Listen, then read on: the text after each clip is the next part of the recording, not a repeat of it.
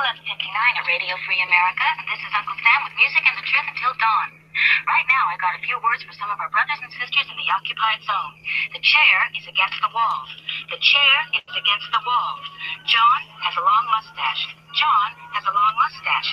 It's 12 o'clock, Americans, another day closer to victory. And for all of you out there on or behind the lines, this is your song. Yeah, welcome everybody. We're doing a supplement to, I guess, the Daily Gun Show, or at least a special video over on the Gun Website's YouTube channel. And this will be distributed over on Gun Channel or on Gunstreamer.com, over on Gun Channels, and over on GunTube.org, of course, when it's all over. But tonight we're talking with Kevin Dixie from Aiming for the Truth and No Other Choice Firearms Training. I met Kevin for the first time at the Gun Rights Policy Conference this year, or last year, I guess, up in Chicago, and I was blown away. You gave us a talk at the 2A, whatever we're calling the media summit thing, AmCon, the Friday before, and then they gave you some time on Sunday, I think it was, and both of those were interesting in different ways. So one of the challenges you put out there is people with a platform to give you the microphone and give our audiences some stuff to listen to. So I'm glad you were able to find some time to jump on and join us. I'm thankful for you listening. One, thank you for that, and thank you for the kind words. And I'm glad that you accepted the friendly challenge to talk. So I do appreciate that. Yeah, we had a chance yesterday to chat a bit on the panel yesterday with Ghost. That was pretty fun. But tonight I'm going to give you the mic, and I've got just a general couple of things to talk about. We've got some time to talk. All of my efforts are towards interactivity, the new media we've got out there. So we're running this live on the YouTube platform, only because Gunstreamer.com isn't live yet. But we're watching the comments from the people that are showing up live. And of course, we're simulcasting it on gunchannels.com. So anybody that's watching over there, Kevin brings up something, you want to ask him a question, feel free. But really, I wanted to give you the mic. So I just wanted to give us some general stuff to talk about. We'll talk about, well, who Kevin is and what he's doing. And then we'll talk about why he does what he's doing. And then we'll talk about some of the how, the nuts and bolts. But I'm going to give you the mic. Who's Kevin Dixie? All right. So thank you very much. So I am Kevin Dixie. I'm from St. Louis, Missouri, born and raised, pretty much left a couple of times, but I'm a pretty much a hometown boy. I am from the north sector of St. Louis City. So I am from the inner city. My background as far as a childhood coming up is one you've probably heard over and over again if you're listening to this. It is that of the young child with the mom and no dad and, bad neighborhood and the whole 9 yards. It was that. I like to tell people if you want to understand my background and how my childhood was, especially growing up as a teenager, imagine when you walked outside of your front door and you looked at your closest intersection. And what do you see? And most people will see more residential homes, or you might see your local bakery or your local convenience store, things like that. When I walked out and looked at my intersection, I looked at a tombstone retailer. Across the street from that tombstone retailer was the city's largest cemetery. So literally every day I woke up seeing death. We would have friends or neighbors die. You would see their parents, they died from various reasons, violence, whatever. You would see their parents down by a tombstone, and their body would be buried across the street. And that's what I went through every day, on top of the prostitution, drug dealing, gangs, violence, chaos, you name it. Now, we have some good times, don't get me wrong, but it sets the tone for who I am and who I came to be. This is St. Louis? Yes, St. Louis, Missouri. Yes. And what era are we talking about? What decade? It's North St. Louis in an area called Walnut Park. In the 80s, 70s? This was growing up in the 90s. Well, I grew up, we figured what my teenage years are the more impactful. I moved around the area a lot, but I was definitely there. Let's call it the late 80s and all of the 90s, pretty much. Right on. And it was a learning experience, though, and it does a lot. It sets the tone for who I am, who I developed to be, and how I view things, and what I went through, and how I decided to really conquer my own life versus letting my environmental conditions dictate who I was going to be. I decided to take control of that at a young age. So what I started seeing a lot of, or started witnessing even when I was coming up then, is that, this environment creates a lot of problems. And one of the things we talk about a lot is guns, right? And so I openly share the first time I actually had a hands-on experience with a firearm. I was 13 years old, and I went up. One of my buddies comes down to my house and was like, "Hey man, you got to come up." He's all excited to show me something. So we go up to his house, and we go in his parents' room, and there's this gun, right? So we know what it is, obviously, but we're trying to figure out how to load it. We had to find the ammo. So we were in there for a little bit of time, and we found the ammo, got the gun, went outside on the back porch. Hold on. What kind of gun are we talking about? I believe at the time it was a little Tomcat, little Beretta Tomcat. Okay. And we got the little gun, and we went out on the back porch, and we figured it out. We're fumbling around with it. We figured it out, and we shot it, right? And so I shot it again. I shot it a couple of times, and almost immediately, once we put it back up, because we were nervous, we had to put it back up. We weren't really worried about the cops being called too much, because gunshots went off in our neighborhood a lot, and police didn't come in my neighborhood. Very seldomly did you see a police car. So we weren't too worried about it, but we still didn't want to get caught. So got the gun all put back up. And when I had a moment to just kind of let it sink in what happened, I was just taken back. Like, that was an amazing experience, right? I'm like, oh, that was amazing. But it wasn't for the reason you would think. You think about the environment that I described earlier, and that's without me going into a lot of details about it. But I'm also a victim, and I say this not for sympathy. I say this for when I am speaking about things and dealing with guns or dealing with life, people can understand why I'm saying what I'm saying, or where I get my perspective from. So on top of that environment, I was also in the foster care system for a little while. And while in that system, I was a victim of molestation, physical abuse, and all type of things. So then I come out of that system, and now I'm living in an environment that I described earlier, which is the drug dealing, the constant death, the murders, rampant, the fight and the violence, the gangs and things like that. So my outlook on life was a kind of a bad one. Like, man, life sucks. This stuff is not cool. But I was not in love with the mechanical aspect of the gun. I wasn't. There was this guy that lived across the street. Let me do odd end jobs for him. He was a handyman. So if I wanted to make a few bucks, he'll let me, carry some wood or whatever the case may be. And he asked me to do him a favor and go in and talk to my school counselor. And what that wound up leading to, roughly 30 days after I shot the gun, is that I went in and I saw a medical professional. And upon talking to them, I was diagnosed with depression. And the reason why I fell in love with the gun is because I was contemplating quietly, dreaming and imagining and falling in love with the idea of suicide. That's why I liked the gun. I didn't like it because it went bang. I liked it because it can make all the pain and depression go away. So from that and dealing with that anxiety and depression and fighting through that environment, still having to live through it, and feeling like life doesn't offer you the opportunities. You don't have a male figure there to guide you through these complications. Mom is young, and my mom tried hard. She wasn't one of those women that only cared about herself. My mom was a fighter, and I mean, she fought tooth and nail, working 3 jobs, sometimes 4. I remember sleeping behind the counters of gas stations while she worked, and she had to hide me from her bosses. I remember it being pretty rough, but I remember her always being a fighter, and I get a lot of my spirit from her. But she couldn't protect me from everything that I experienced. There's just no way she could. So I wanted to, when I was trying to claw my way out of it, I was trying to advise others of how we should be looking at things, really sitting back and absorbing what life is like and how can we do it better. And this was before you had social media. This was before you can just look and see how everybody else is looking, or, tap on your phone and get inspiration from somewhere. This was before those times. And this is, so you want to find something, you go look at a book, which who knows when that was written, and what are you supposed to look through medical journals? You might as well a maze right. or stuff. Yeah, you're absolutely right. It was there weren't a lot of resources. Definitely not a lot of resources, or you didn't have access to those resources. You didn't know at that time how to find them and things like that. So it was rough, man. It was rough. And what I did was I decided to myself as a young man that I wasn't going to be a victim of my environment. I wasn't going to allow my experiences, and some things that I did. You know, I'm not perfect. I wasn't going to allow my past, my present, or my environment to dictate who I would become. And I decided to become a fighter.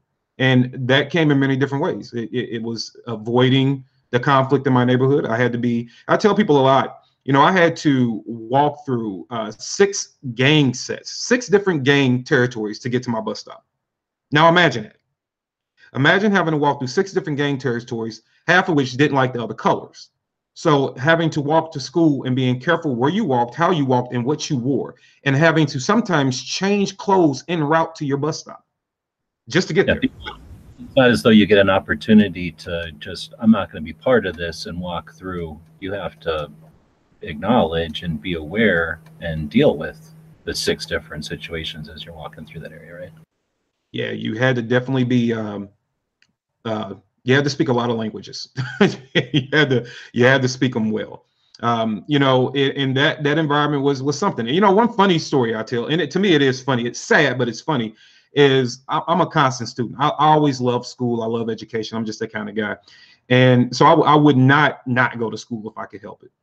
And I decided to you know, stay focused on school. And I'll tell you about how I made a mistake later on. But I remember one of my classmates wasn't like me. He didn't come to school a lot. Like he would come, but he didn't come a lot. And one day I was getting off the school bus. I was 14, 15 years old, and I'm walking home, you know, but still got to go through these different sets. And I saw him standing by a fence. And the next thing I know is like he said something to me, but I know him from school, right? So I'm like, hey, man, what's up? And he's like, look, you see that car over there? And I was like, yeah. He's like, they want to rob you. Now, what? I like you, so I don't want nobody to shoot you. I don't want to shoot you. So, and he showed me the handle of the gun. He was like, hey, so why don't you just give me your stuff and just keep walking down the street? We can act like you just handing it to me and no big deal. Right? He's my age, but the car was a bunch of grown men. These are guys at that time, you know, I'm a teenager. So at that time, they're probably 26, 27 years old. To me, grown, you know. So I'm like, all right. And I gave him my stuff. And I still had to sit in school with this dude when he would show up for class. But what am I to do? You know? So having to understand what it's like to be a victim at the whim of somebody else. Now I could fight. That was my thing. I would punch you in the face. I would knock your teeth out. Like, I've never been somebody that was scared of conflict. I just didn't prefer it. And I definitely didn't want to kill anybody. So I'm like, well, what are my fists going to do against a gun? Like, right. So the moment I punch this guy, his other buddies in that car are going to shoot me. And I know that to be a fact because kids got shot all the time. So I'm like, yeah, let me not make that mistake. So I gave up my stuff, went to school every day, and just had to eat it, had to live with that, man. And got robbed a couple of more times walking home from different gang territories, different sets. Would surround me and rob me a couple of times. And This is baseball stuff. Yeah, still St. Louis, still in the Walnut Park area. So it was an eye-opening experience, and I decided that I was going to not allow that to be the case. So fortunately, my mom, being the fighter she is, she said, hey, what we're going to do is she surprised me with a car. All right, she bought me a car. She actually bought me a car if I was 15 and a half, and I had a car. Now, it wasn't a great car. It was a Plymouth Champion. It looks just like the Dodge Omni. And it was a little bitty car. I was a big old kid, but it was cool. It was the best thing in the world to me. And the reason she bought that car for me is for I could drive to school. So even before I had a driver's license, I was driving a manual car, which these kids will never know that struggle, driving a manual car to school just so I can avoid walking through those areas before one day I didn't make it back home. So that set me up to continue to fight, continue to push. I even had to drop out of school. And I'm only telling you guys this because this is what people need to understand. Because a lot of times our story, as far as people that come from these environments, doesn't get represented.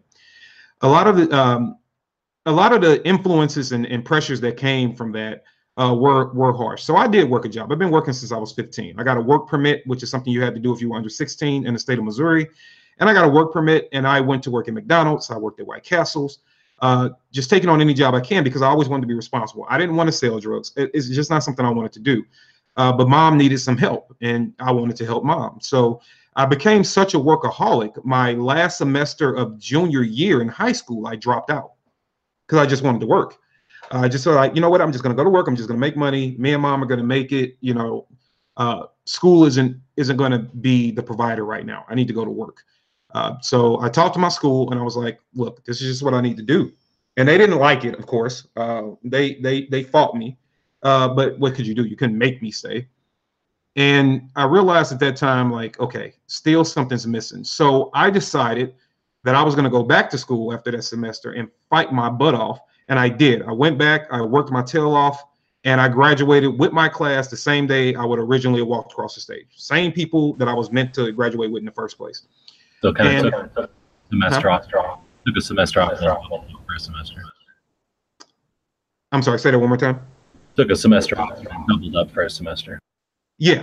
And when I came back with a vengeance, man. I mean, it was home and school. I didn't go out with my friends, and I had a car. I wound up buying a second little jalopy. And I was just home in school. I cut down on work, and I was just a fighter. And I was like, I'm going to do this. My friends would be like, hey, man, come on. No, I'm not going anywhere. I don't want to go outside. I'm not. And I did. I graduated with my class. I fought back, and I graduated with them. Now, from there, sets the tone. Sets more of the tone of who I'm going to be as a man. So I decided that I'm not going to be a victim. I'm just not. And I mean, a victim of my environment. I wasn't going to be a victim of suicide. I just wasn't, you know, and I wanted to take control of my life. So I did. I went around, worked some odd end jobs. I picked up a couple of trades here and there. And then I decided that I wanted to, I was working for a cable company. And I was like, you know what would be cool? I want to be a cop. That'd be cool. I'm going to be a cop because I know I can help the people where I'm from. I know I can. I'm not scared of conflict. I know I don't pretend to be a tough guy, but I'm not a coward either. So I'm like, yeah, I can do it. And I know how to talk to people. I know how to communicate. I know their struggle. I know their story. And I could potentially help them, right? Because police didn't come over in my neighborhood a lot. Well, I can be the cop that goes over a lot. So kids like me don't have to be afraid to walk up the street to go to school, right? So I'm like, I can go back and I can change this. And I went into the PD, and I was really, really, really heavy at the time. I was well over 400 pounds. And I went into the PD, and I walked right in human resources, and the receptionist said, hey, you know, it was St. Louis City Police Department. And the receptionist was standing there with a sergeant, and they were friendly. She was like, hey, how can I help you? I was like, I'm here to be a cop. She chuckled. She's like, really? I said, yes, that's what I'm here to do. The sergeant just kind of looked at me, and he was like, tell me why. And I just went on this tirade of why I should be a cop. And he pulled me to the side, and he was like, hey, I'll tell you what. I'm going to interview you. But, you know, he made a joke. He's like, you and Burger King are a little bit too close. So you're probably not ready for the streets right now. But let's interview you for this job in our prisoner processing division. I was like, okay, cool. And he did. He called me in a couple of days later for the interview. It was a panel interview. So I got all these captains and lieutenants and sergeants sitting around. And they interviewed me, and they loved me. And it was just, you know, they hired me on the spot. They were like, okay, we got to go through all the human resources stuff, but you're hired. And I started with the PD a couple of weeks later, and they took me down to the police academy, to the firing range. Now, this time, I'm in the building with a lot of professionals, and I picked up a gun, and this time, I wasn't contemplating suicide. This time, I realized I was in full control. And the moment that I shot the firearm, came out all these questions. Hey, why did that thing go bang? What's this thing moving? Why did it move that way? Why did the bullet go there? What is a bullet? Well, is this whole thing the bullet? Well, why are we shooting at this distance? What do you mean? What's a bullet drop? What's penetration? What are you talking about? Like, I just kept coming with all the questions. And it kind of annoyed the instructors, but at the same time, they knew I was naturally intrigued with this thing. Like, what is this magical stick in my hand? Like, what is this thing? And from there, I just became addicted to it. And I stalked that range, and I wanted to know everything I could know about guns. Obviously, being in the police department, we did have responsibility of prisoners. I did have to take firearms training. I had to be proficient with a gun. I went out and sought my own training after that. I was eventually down the line, I would take training with the local HRT teams from different areas, especially when active shooters started to become a concern. So I was doing active shooter drills with a lot of these guys and running around, and I was just having a blast. I was obviously learning a lot about the laws, a lot about self-awareness and combat and all those things being in that PD, especially dealing with, you know, rapers, murderers, and things like that. So self-defense and training and everything around it just became life. It did. It just became life, and I became addicted to it. So I like to say that that department made me focus on something bigger than me. It made me focus on what could I do to actually give back to my fellow man. But while there, I noticed something. You can get tied up in dealing with all the bad guys, but sometimes they're just good people that made bad decisions. And that's what I noticed. So part of my job was to stand there and look at families try to beat their way through the glass to get their loved ones back, right? Their loved one that thought whatever they did in the means of self-defense was legal. And I'm like, no, you can't do that. You're right. This is for me. I was all involved in the state laws. I'm going up to Jefferson City, and I'm at the police department. I'm all over guns. If it involved guns, I'm there. And I'm like, no, guys, you can't. No, like you can't. No, this is why you're charged with that. You can't do that. They're like, well, I didn't know. I'm like, you're right. And then I would have a lot of some of the evil that will walk through that I will witness. I'm like, people need to realize that the evil that you see in movies really does exist. So how can I do both? So there was actually a female student was my first student, and I decided that I was going to start training people to defend themselves and training them.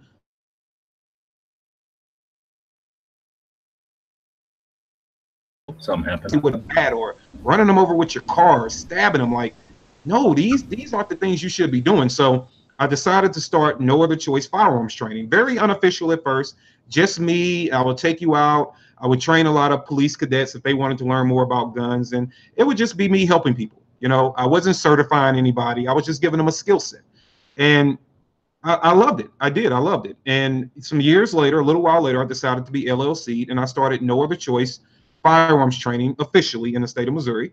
And the philosophy behind No Other Choice was make sure before you ever place a negative impact on a human life, even if they deserve it, make sure you're at the point of no other choice before you do. Make sure you've extended God's grace to that individual before you impact them in that way. It doesn't mean be hurt. It doesn't mean allow yourself to be a sacrificial lamb for whatever their cause is. It does not mean that, or any other innocent person. It's just make sure you're thinking about things methodically before you apply this amount of force, whether it be with a gun, a bat, a brick, fire, whatever your choice of weapon is that day. Make sure that you understand truly what self-defense is. And it's really about defending yourself and the preservation of life. And sometimes that comes with grace and mercy. And I wanted people to have that knowledge. But then again, I wanted people to be safe, and I wanted you to be able to drop evil. If evil approached you and meant you harm, I wanted you to be able to execute evil with no prejudice. So I found the balance. Yeah, go ahead. So there are a lot of times that presence of mind just requires a little bit of awareness ahead of time to know that you might be called to that level. And some people, like it sounds like you were exposed to it without ever thinking about it ahead of time, and dealing with the consequences, like you say, of ignorance or unawareness of whatever the circumstances were there with self-defense situations.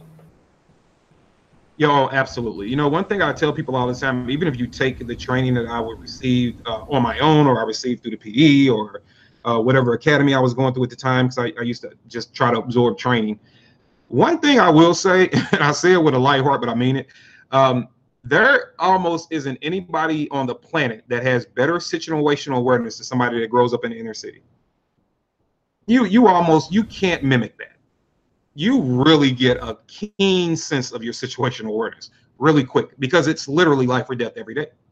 So yeah, paying attention to things. And part of that was me teaching people, like, hey, these are the things you're looking for. These are the things you want to watch out for, because the best self-defense is not to be in a situation in the first place. All right. So, you know, how do we avoid that? And what does that look like? And identifying those things.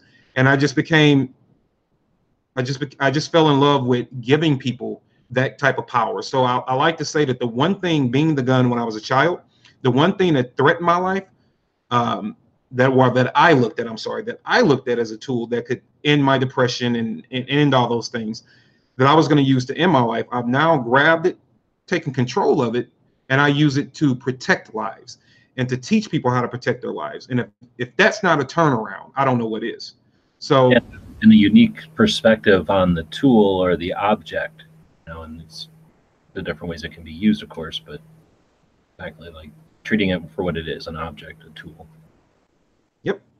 And a lot of times we don't get to hear.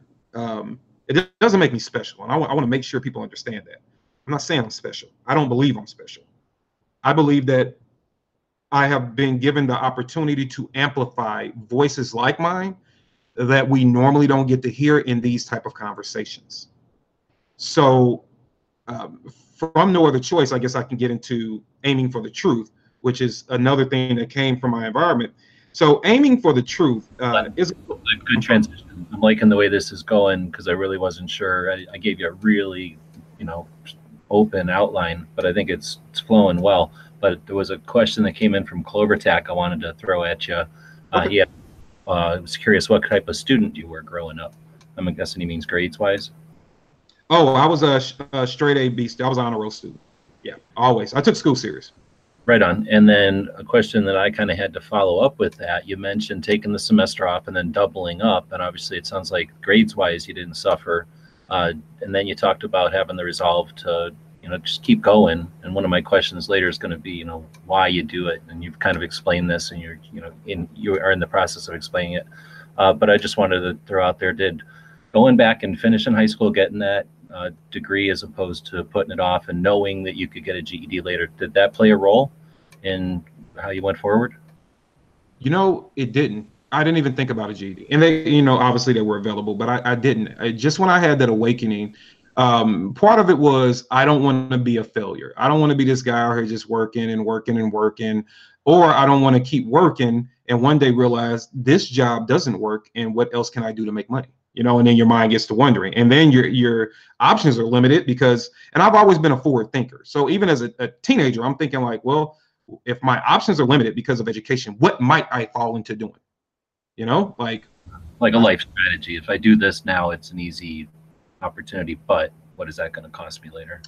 Yeah, exactly. That forward thinking, that forecasting your life is what I tell a lot of young guys, and you have to be honest about that. And then another thing that drove me, though, I'm kind of glad that you and Clover are on this path right now. Another thing that drove me is that my parents. Oh, you broke up here. My parents, neither one of them made it past the 8th grade as far as education goes. Neither one. And my mom is a brainiac, but she had to work and support a kid. My mom was 13 when she conceived me, 14 when she had me. So she didn't make it past the 8th grade. And so a push for you, a drive for you. Oh, absolutely. To where now I'm looking back, and all this is relevant when I'm talking to people about being motivated. I'm looking back now. It's like, okay, my parents didn't make it past the 8th grade. They make it past the 8th grade education, but their offspring, and I stand up proudly and say, hey, you know what? That's okay.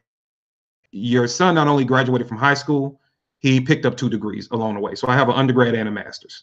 So it's breaking that generational curse. It's snapping those curses to say, no, we will not be victim to those situations. We will build upon each other and be better. And that's exactly what I decided to do. So this school became a thing for me. And for when I started working at the PD, I stopped going to school a little bit because I had my high school diploma. I had a pretty decent job. And they offered reimbursement. So eventually, after being there for a few years, I was like, hey, let me take advantage of that. And I started going back to school. So I want to say for about 10 years total, I worked 2 jobs. And I always did secondary work or some type of security work, bodyguard services, something. So I always worked 2 jobs and I went to school. So I was always busy. And I was so busy, I didn't really have time for a lot of foolishness. Well, that's always good, right? Idle hands or whatever they say. Now I'm going to take a second and nerd out for a moment since we're talking about guns. That gun that you talked about at the academy, I guess, that you fell in love with, was that a Glock or a Beretta, or what were we talking there? No. The funny thing was, and I'm going to kill me because I don't remember the model, but it was the old 38 blue steel Smith & Wesson thin barrel revolvers. Okay, it was a police issue. Yeah, it was. I mean, the guns weren't great. Now there were a lot of guns in the room. There were some semi-automatics in the room, but at my skill level, I wasn't able to shoot semi-autos. They started me off with the wheel gun. But the police department at that time had Beretta 92s. So those were the guns I weren't allowed to shoot yet. I wasn't ready for that yet. Right on. And then you talked a bit about taking some courses throughout your law enforcement career. Are those like extending continuing education type of things, or is that like we need all hands on deck for this training, or were those opportunities? I'm sorry, you faded out there for a second. Yeah, I don't know if I'm having the connection issue here, but were those things that you pursued, or were those things that were just Target's opportunity that came along? Which opportunities are you speaking of? Oh, sorry, the law enforcement up training that you talked about. Some of them were mandated. Some of the basic stuff was mandated, like it was part of the job, because our job entailed, you have to transport prisoners. We were responsible for defending headquarters and things like that. So you would be where you needed a gun. So you had to take a lot of the training. A lot of the other stuff, some of the guys that worked with me and invited me to other trainings because they knew I was so passionate about it. Because like if you walked through the door and I knew that you kind of sort of like guns, like I had the magazines in your face, I'm like, have you seen this thing? Like, what do you think about it? And then I was also in love with the defense aspect of it. Like, hey, because in my environment, I had to be very observant, and obviously where I come from. So professionally and personally, I had to be very observant, and we would always discuss self-defense and why do you do this? And so eventually,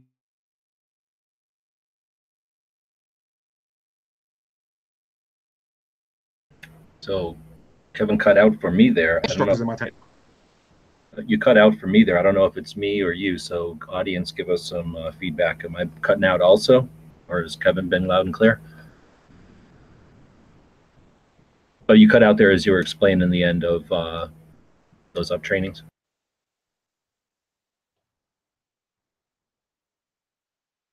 I heard you. I just want to make sure you can hear me. Am I clear to you? Yeah, you're good to go. Okay, so what basically happened is I went through mandated training that everybody had to do. From there, a lot of opportunities came up to do extra training because guys realized, a lot of patrolmen realized I was really, really, really into it. So they would invite me to things, and as time went on, I started looking into like just going to take pistol classes myself and take some rifle classes myself, and always sitting around a round table discussing techniques and teachings with guys. And then when I got a chance to go do active shooter training with a lot of the special guys from around the area, and I was able to run with those dudes, I'm like, oh yeah, I can do this. Like, I'm really doing this. And from there, I was like, okay, I'm going to start teaching people. I'm going to always learn, but I'm definitely at a point where I can start teaching people. So that's how those opportunities kind of came, and it just happened. It was just being right and people understanding that this guy actually has a love for it. So let us help him out, get access to training that he probably normally wouldn't have access to. Right on. And that's one of the reasons I wanted to ask, because I suspected it was that way. And I want to encourage people, if you're into guns, let others know, because you never know when somebody's going to say, oh, you're into guns, come with me this weekend or next weekend or something. So one of the things I thought was cool, I think it was, I don't remember, it was one of the two things at the Gun Rights Policy Conference last year, when you got up and did your speech. You mentioned something like, oh, I'm a firearms trainer, but you can throw something in 3 firearms trainers, because as much as you appreciate it and you enjoy it, you're aiming for the truth is beyond that. And I think, is this a good transition? Because you're about to, I interrupted you before, when you're about to transition from how you went from your life history to training and how that developed, but then to aiming for the truth, which I think is freaking awesome. Oh, thanks. No, this is perfect, man. Perfect. So aiming for the truth is something I've been doing for a long time. Now, I just gave it, I solidified everything in one spot because I was running around a lot. And so aiming for the truth is exactly that. And that's why I made the remark I made at the conference about you can throw a rock and hit a firearm instructor. That's easy to find.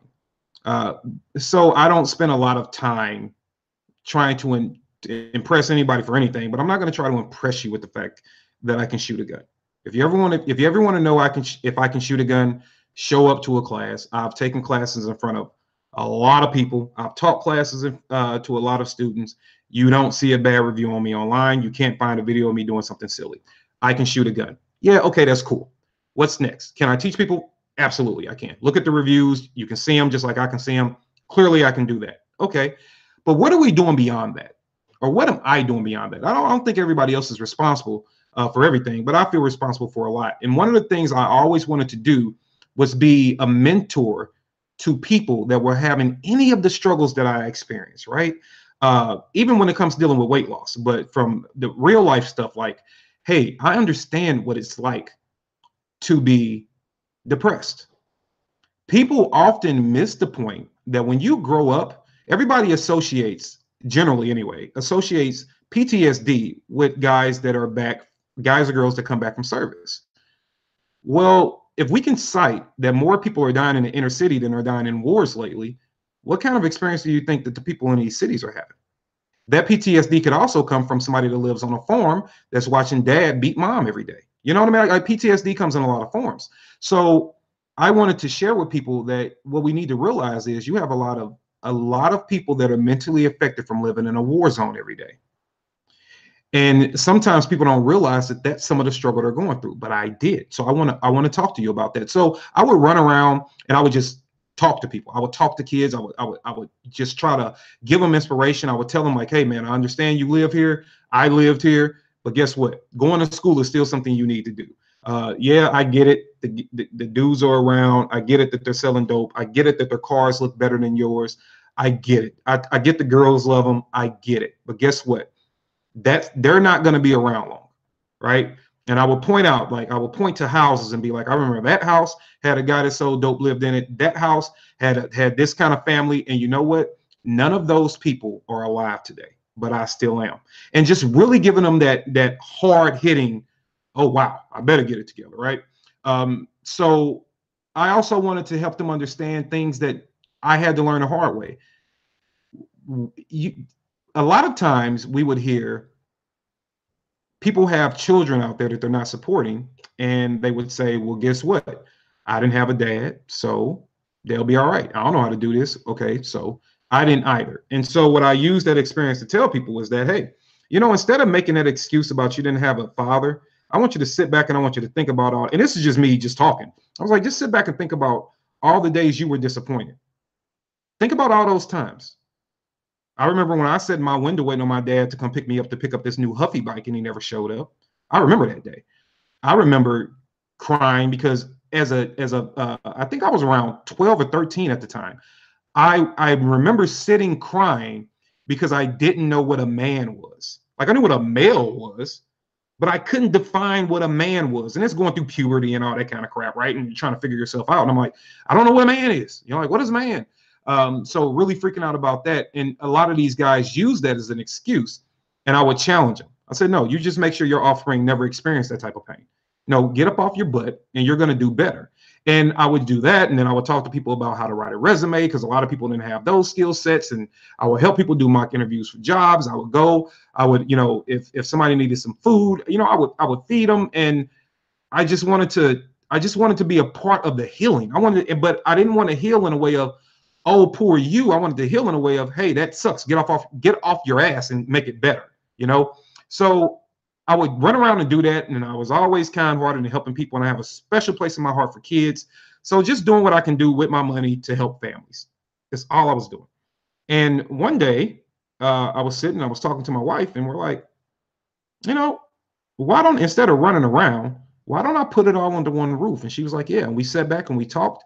And she loves to take credit for coming up with the name.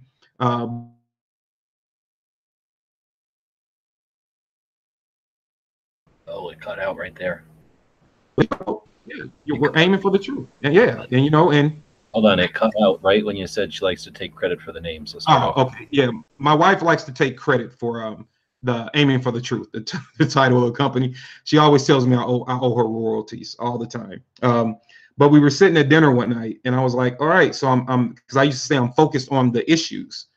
And she was like, okay. And we kept talking. And I was like, yeah, I'm aiming for the true reasons around crime. I'm tired of people blaming guns. And we're just sitting there talking.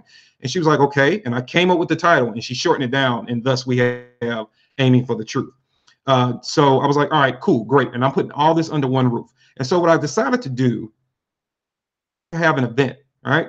And hold on. One of the reasons I wanted to talk about this is to nail down, if possible, the month and year of that conversation where you came up with the name. So we came up with the name roughly, I don't know, six years ago now. It's been a while.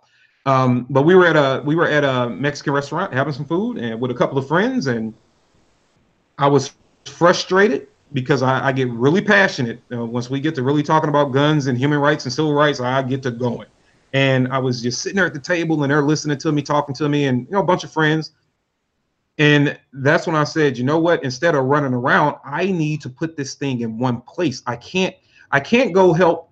I mean, I can, but I'm not being as helpful if I had everybody in one room. Like, I'm over here trying to help this person, then I'm running around trying to help that guy, and then I'm trying to work and feed my family, and I'm like, I need to consolidate. The reason the gas money you save can go towards more effort, right? Exactly. Well, I appreciate that. One of the things I think is interesting is that every effort out there that's awesome is somebody started a conversation like that and somebody was challenged, right? And those go unrecorded, and often the organization grows and continues on and no one knows. A couple of people might have heard you ask that, talk about it. But anyway, so I'm going to encourage you to take some time in the future and elaborate that story or something on the about page so that it's just there on the internet. But I didn't want to interrupt too much there, but I do value the origin stories of the organizations that are worthwhile out there. So thanks for taking the time to do that. Well, I didn't want to interrupt you. So you came up with the name. Yeah, so we came up with the name, and I was like, okay, cool. So what I'm going to do next is that I'm going to make Aiming for the Truth, which, just for a breakdown for people, what it does. And so I already knew what I was doing, and it was just coming up with the title and putting it under one roof. And so what we do at Aiming for the Truth is we are aiming for the truth about what causes violence. And we're aiming for the true reasons of violence so we can kill it at its source. Thus, we can have people being less violent themselves. So what conditions are causing people to resort to violence? And because everybody's not born, everybody's born with a sense of violence in them, but everybody's not born just to be violent. So what's causing them to really go down that path? And so the first thing I want to deal with is when I was a kid, right? The mental effect, the mental issues. Well, let's talk about that. And I'm not a therapist, I'm not a licensed psychologist, but I know them, and I do have the personal story. So why don't I bring my personal story and my achievement and couple that with my therapist friends? I'm always sending the people to them anyway.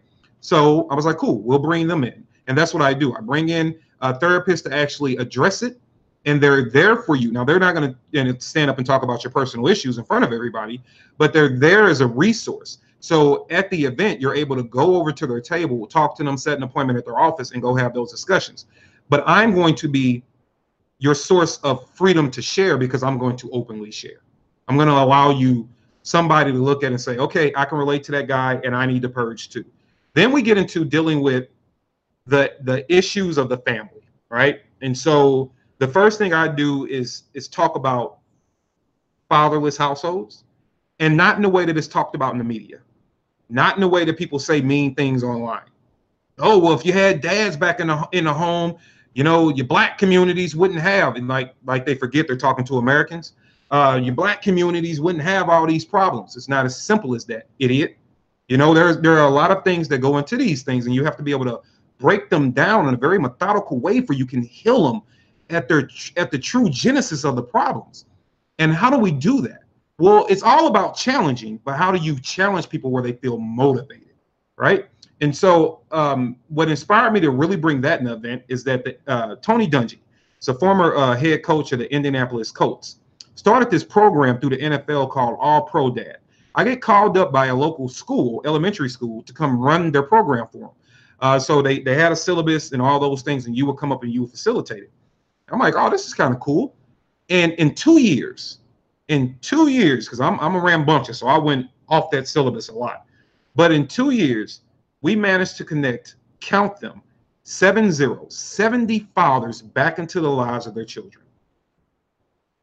And the tears that flow in the room, and the kids holding parents responsible, and the dads just wanted to do better. And I'm like, this is what I'm talking about. Because now what people aren't seeing is that we get dads back in their lives with their kids who dad is now focused on being in the life with their kid. So dad's not out doing whatever because he's with his kid. The kid is able to hold dad accountable for being there for them, right? So now you have this child that's not being led astray because they have somebody that's going to hold them accountable for life. Now you're starting to heal generations. And people don't realize that. And that's what I'm doing at Aiming for the Truth. And I'm going to challenge parents on being better parents, but in a way where they're motivated to do it and they don't feel ashamed to do it. Part of that is telling them the story. And I speak to them like I'm speaking as the child. This is what you are doing to me. This is what you're having me experience. This is what I'm probably going to turn out to be. This is how you can prevent all that from happening. And then giving them tips and tricks. How do you stretch $10 to have a great day with your kid? What do you say? What are they really looking for? Do you really think every time you show up, you have to have a gift? The gift is you. You are the gift. And just really inspiring them to realize that and getting them back passionate about being that dad, despite what they've seen and despite what mistakes they've made, right? So doing that. And then after that, giving people the encouragement to get your kids out of the environment they see every day. A lot of people don't even know how to sign up for Boy Scouts. A lot of people don't know about different programs that might be in their community. So I'll make it a point to look up some of these programs and present them to them and invite some of the program representatives out. So, hey, if you want to put your kids in Boy Scouts, they're here. So your kid every weekend or every other weekend can go out and they can learn what fishing is. They can learn what it is to make a knife. They can learn what it is to be outdoors and see something different. Not saying that they shouldn't appreciate where they come from, but let's show them the world. Let them experience. Let me take a second there. Were you a scout? No, I was not, but I always wanted to be, and that was part of the reasons why I always asked the scouts to come in. Right on. Appreciate that you do it, scout. And one of the things that's often overlooked, a lot of people think of scouting as activities because they do activities, but a lot of it is also the empowerment of leadership. And you have troops that are run by the older scouts. So the younger scouts see older scouts in positions of leadership and organizing, doing all the petty and fun roles and distributing power and governing and all that. So you learn all kinds of responsibility and you get empowered, because then as you grow older, you get into those leadership roles. So there's a lot to scouting. So I appreciate that you're bringing that to people.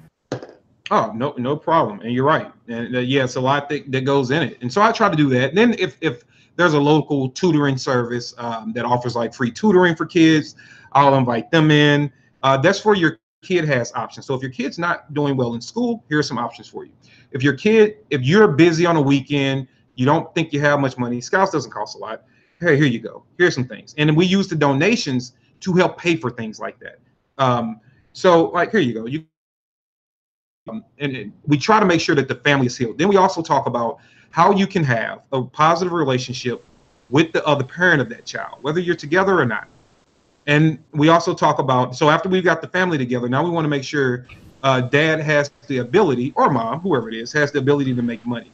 Some of the times, some things are a small hindrance. I've had plenty of men well into their 30s approach me and say, hey, man, I don't know how to write a resume. I don't know how to tie a tie, but I want to go get a job. But I've been working the same job, or I've never worked a job, whatever. I want to do better with my life. What do I do? How do I do this? So I obviously am a resource. I've helped tons of people write resumes. I've did mock interviews with a lot of people. I mean, I've sat on people's front porches and set up, just a couple of fold out rusty steel chairs with traffic rolling by, making them focus on me and conduct an interview and beating them up about interview skills. I've done that. But I also like linking up with organizations that have the full power and throttle. So in St. Louis, I work with an organization called Connections to Success, and they specialize in it. So I'm able to invite them in, and they're able to say, okay, we have all these services and we will help you with that. We get you clothing. We do all those things, and I help the people, and then they help the people. And so we can get you the clothes for the interview. We can get you the interview skills. We can, get you a source to come to and be better for when you can step into these jobs or these interviews. You can be gainfully employed. And let's talk about that. And let's talk about a little bit of your money management. We're not here to do a whole financial course, but we can speak about some topics just to get you thinking, right? And then, of course, offer you those resources as well. So now we can have dad or mom supplying for the family that they now are invested into, that they now love, that they now understand, and they understand some of the hurdles that were preventing that. And some of it could have been the mental conditioning. So we the lack of awareness, man. So I don't know when to interrupt you here, but there's a couple of things that I think I know where we're going, and I want to stop before we get to the part where it's all going to wrap back up to this being a gun topic. But so just to, is this a good place to stop, or did I catch you at a bad point? There's a better place to take a couple of questions. I think I should just a couple of more minutes to wrap this up, and then I'll be open for the questions on it. Yeah. So after we talk about, the family structure and get through the family structure, then we talk about a couple other topics, and sometimes we have to swim depending on what the audience is. And the question is this, and then I'll be open for any questions you have. But the question is this. Now I want you to close your eyes, and I want you to envision using just a couple of the resources available for you today, or just using some knowledge or some insight you picked up today about yourself. And I want you to think about whomever it may be that might want to deprive you of. I'm freaking up. Think about whoever it might be that's. It broke up. I can't. Yeah, I'm sorry. At what part?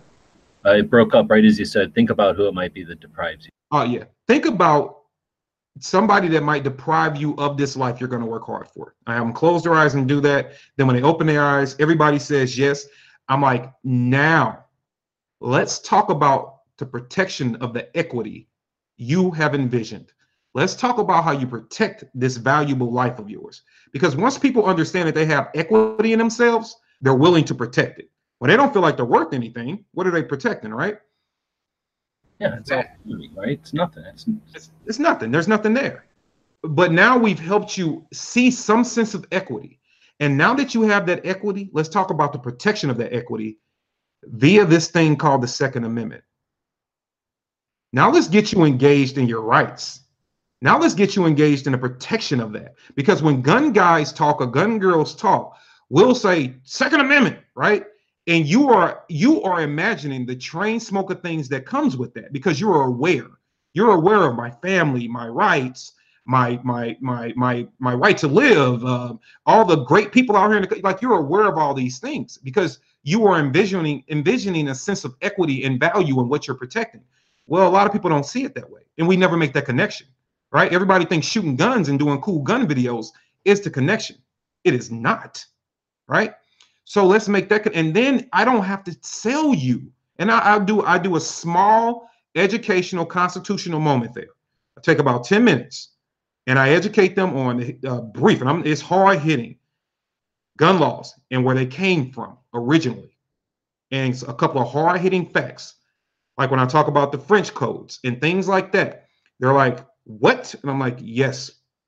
And then it all comes together, but I don't have to do it for you. You then start to connect the dots. Because you won't defend my position, but you will defend yours. So if I guide you to your own opinion, you'll defend that, right? And so that's how I introduce people in that platform to the Second Amendment. And that's how I do it. So now I'm ready for any questions you got. Right on, I love it. So we got people watching, and like I say, this is interactive. So you've got a resource here, and ask questions. So I have a couple just to make sure I got my rinder on it. So these are workshops for the most part now that evolved from your individual outreach. Was that through church or just through people you knew or through work originally?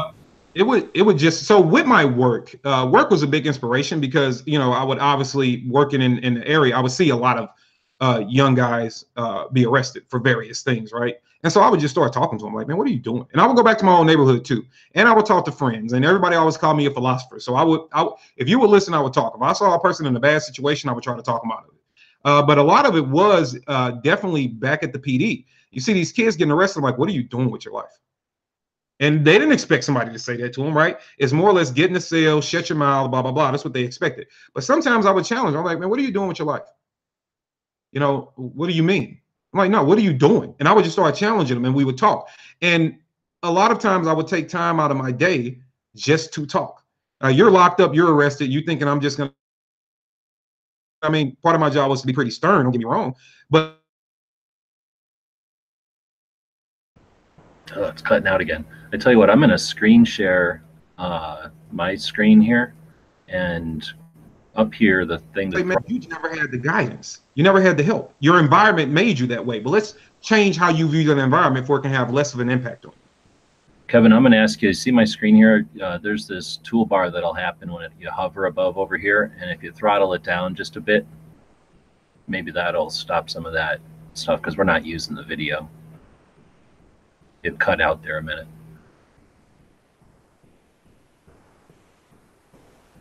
But you were answering that you would challenge the kids with what they're doing with their lives as they were probably waiting around or in process. Okay, you cut out for a long time now. Where's this toolbar you were talking about?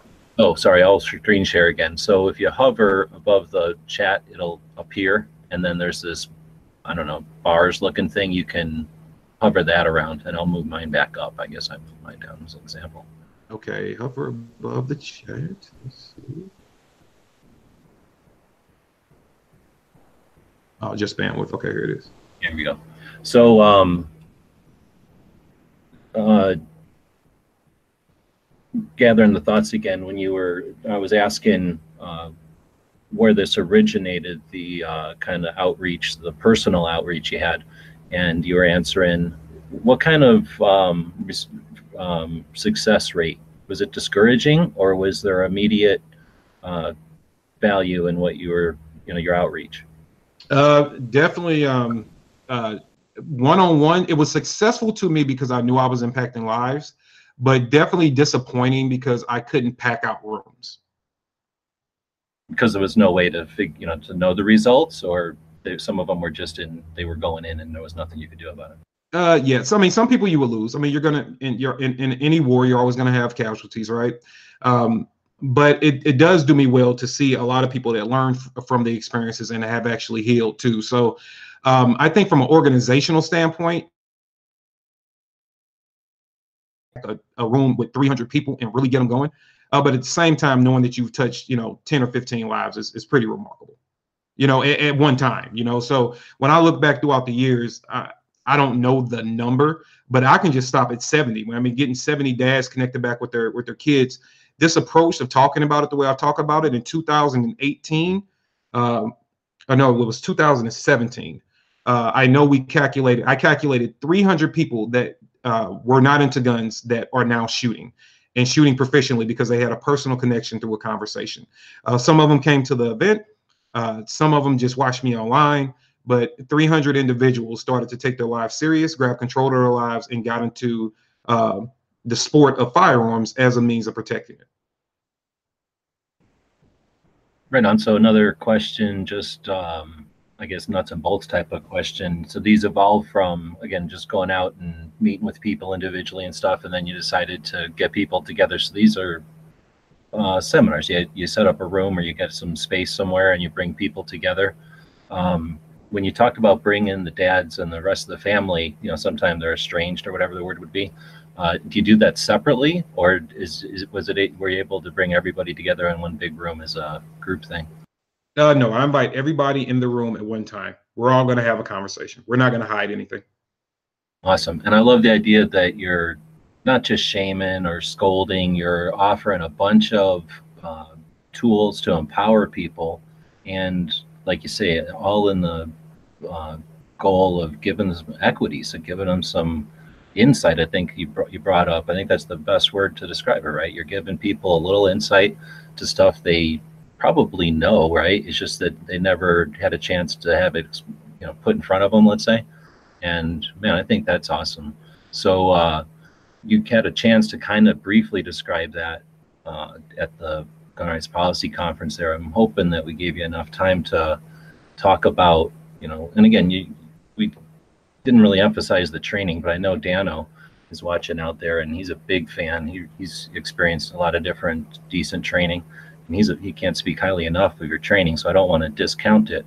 But I think I just was blown away by your boots on the ground efforts here and the way that you're tackling it.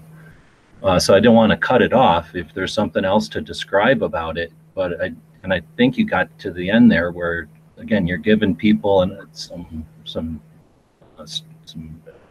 tools to get ahead, and then to create some equity, like you say, in their lives. And then the challenge of, hey, why are you going to let somebody take that? Why would you ask somebody to take their means of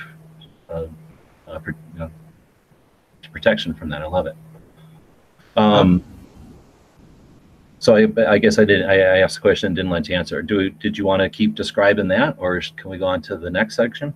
Oh, I mean, we can go on to the next section. That was pretty much the event. The only thing I will add, well, two things. One, let me say to Dano, it was great having him in class. He is an awesome guy. Definitely one of the favorite people I've ever had the privilege of instructing. He's just as great of a person as he's given me compliments as being an instructor. He's a great dude. Another thing that we do at the Aiming for the Truth event too is we openly invite anybody with any criminal history to the event, right? Because just because a person might not be able to legally own a gun, or just because they have a criminal history, doesn't mean they don't need these lessons, right? Because I would much rather that individual still get a job somewhere instead of robbing you, or that individual, a parent. Like, it doesn't matter if you're from the suburbs, from the city, or whatever. You made mistakes. Okay, cool. You made your mistake. It's cutting out again. You were saying if you made your mistakes, you're talking to the choir here. I'm one for, if my philosophy is, if you're too dangerous to be let out of prison, stay in prison. But once you're not gonna, that guys, after they'll get through talking to me, they're like, whether it's at the event or in person, they're like, if I would have known I was giving up so much, I would have never made the mistake I made, because I've given up a lot. And so you can actually turn them into advocates for 2A and not even realize it, because their story is telling people, don't give up your freedom. Like, I gave up mine. Don't do that. So it's a lot that goes into it. And another thing we offer, I work with local instructors. I try to invite an instructor to all my events. And what I ask the instructor to do, if I'm not from the city, is to make sure that within 30 calendar days, you offer a free firearm safety seminar for the families that attended, right? So the families are able to come back out within 30 calendar days and have safety training. So even if dad or mom can't legally own a gun, or even if they don't want to legally own a gun, doesn't mean the kid won't encounter one. Okay, so the entire family comes back out and they get free firearm safety training as a way to make sure, not only am I telling you that you should pay attention to this, right? Let's guide you with some of the basics to make sure you're making the sound decisions to keep this same family safe, if you guys do embark upon this, right? So yeah, that was it for Aiming for the Truth. Right on. So it broke up a little bit there, so we're still having some issue there. And I don't know what happened. The feed is maybe dying because we lost our audience, it seems like. So we'll see if they come back or not. But I'm going to keep going as if that they're out there, or that it's still recording. So it seems like it's still recording. So you mentioned again earlier, I'm just going way back to when you were talking about your experience and the people going through the system, I guess. And from your occupation there, I was just curious if there was a percentage of the people that were unaware that were in the system because they just were unaware. But it was like, in all other respects, it would have been what we would call like a valid self-defense lethal force incident. Was that a high percentage? I'm just curious. Was that like an eye-opening amount of people, or was it just a couple of people that went through that way? It was staggering, the amount of people that had.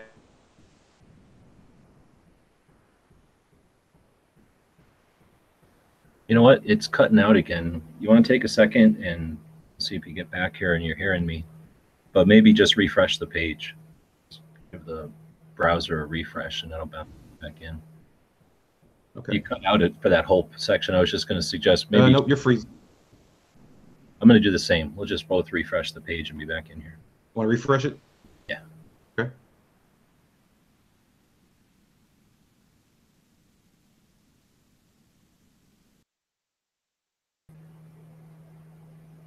All right, see how that goes. So let us know I'm talking, and if you can hear me talking, if anybody's still out there. And Kevin will be back in here in a second.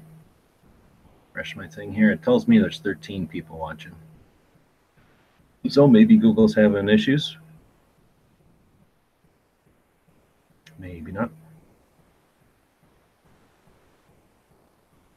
I'm seeing 14 watching now. Okay, you're saying I'm coming in clear? Okay, I'm back. There we go. Okay, so you were saying it was a staggering amount of people that were caught up like that?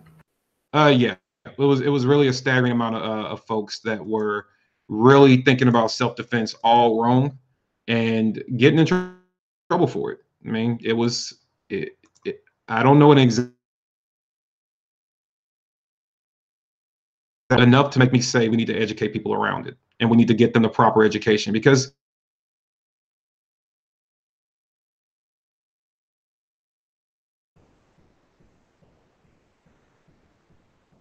Frustrating. It cut out again.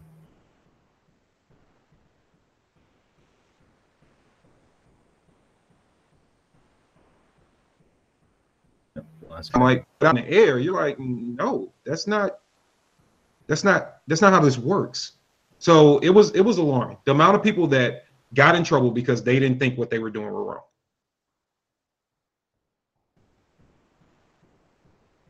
So I think there's a lot we could go into there. I don't want to keep going on too many side tracks though. But I'm hoping that somebody will take some of this and run with it as topics for their own shows or their own videos or blogs or whatever it is you do to create content.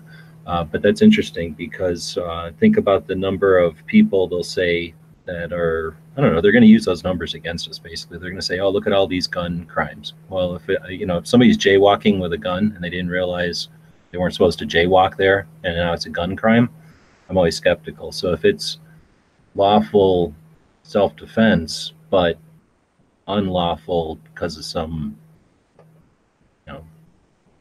loophole, or I don't know what to call, like a specific law or something, then that sucks. I don't know if anybody like John Lott or anybody has ever done any research into the number of things that would otherwise be lawful. I would advise that everybody take self-defense serious. And the only thing that I'm really, which I don't want to get too sidetracked either, the one thing I'm seeing alarming from the gun community is everybody thinking that simply owning a gun is the defense. That's a great start. You haven't really begun. A lot of people don't want to educate themselves on the laws. I actually know several guys that are more educated, and I mean by a pretty big margin, that are more educated about gun laws as far as gun restrictions, gun control, which is good, but know very, very little about self-defense laws, like almost none. So we got to start balancing that out. Like, obviously we need to stay aware of the laws that are trying to restrict us and hinder our rights, but we have to start taking our self-defense serious. Like, do you carry some type of insurance, for you and your family if you do have to discharge your firearm? It is not going to be shoot somebody, even if it's caught on camera, with them stabbing you with a flaming knife. Shooting someone is not as simple as, oh, I'm just going to get up and go in a house and go to sleep and this is all be over. No, this is a process. And it can be a pretty scary process too. So how are we really thinking about this? Is it more that when you go into the range, you're just thinking about scenarios to stop a threat? I mean, those are important, but are you really thinking about, okay, while you're taking those training drills, but when can I use this skill set? When is the bad guy actually committing the crime? When am I overreacting? If I am acting perfectly or imperfectly, do I have protection? Like, a lot of us don't think beyond the gun, is what I like to say. You have to think beyond the gun. What else is out there to impact you?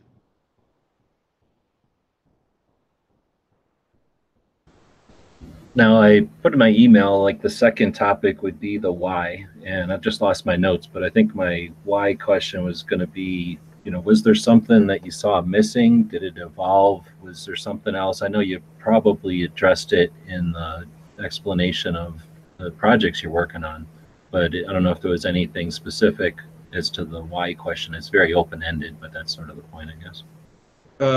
Why to the training aspect? Yeah, well, as far as to where you're at today in 2019 going forward, and the no other choice and the aiming for the truth. The why behind what I do is to make a difference. So it's a delicate balance for me. I realize that, from the lengthy history, which I greatly appreciate you guys listening to it, but it really is important to set the tone. But I think because of all those things, it's important to understand for me that I represent multiple communities all at once. And we all do. We all represent more than one community. We're all part of the larger community being Americans, but we all represent different communities at different levels. And so one thing I wanted to do was I wanted to just bring responsibility and humility to firearms and firearms training. And what I mean by that is this. I noticed, especially when social media became a thing, I noticed everybody wanted to be so tactical, right? And my original concept of tactics was tactics. It's more of a thought process. You only put on the gear because the gear is what you need because you've thought the things out. So you need this because you've thought of these scenarios. Like, it's tactics and understanding how to use your tools and your gear. So the way I got introduced to it was a lot different than, the big social media hype. So I wanted to bring a sense of training to people where, hey, you know what? If and nothing against guys, right? But if you feel that you have to go train to invade a country, do that. Because you know what? You might have to do that. I'm never going to knock anybody for taking training. Go take whatever type of training you want to take, by all means. And I don't mean that sarcastically. I want you out there training. What I noticed was a lot of people, and I mean a large amount of them, that started to think about getting into firearms, or the guy that's owned the gun or the girl that's owned the gun for 3 years and has never taken a class. They were intimidated by what they saw. They were intimidated by them. They were intimidated by the instructors, and they were intimidated by the students. So like, I can't do what that person's doing, and that person looks scary. I'm like, okay, well, that doesn't help me because people say I look scary all the time. So I'm like, okay, what can we do to help people actually want to come shoot, besides getting them to own the gun? And what I decided to do was, all right, you know what? That's cool. Like, I can put on a plate carrier and run it with the best of them. You can ask Dan. The class he took required that kind of gear. That's what he signed up for, and that's what I taught. But at the same time, I want the soccer mom, the hardworking family, the single mom, the dad, the single dad, the uncle, the fam. I want the carpenter, the plumber, the computer technician, the landscaper.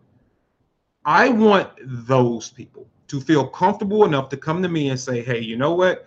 You look like somebody that's just going to teach me how to do this thing and it'd be okay. And that's what I want.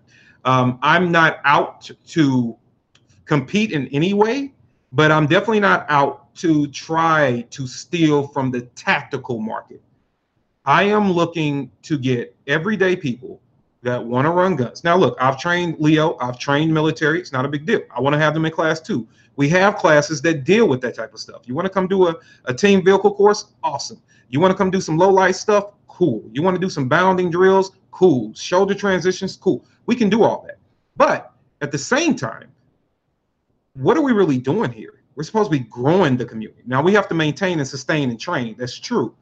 But how are we getting to the growth?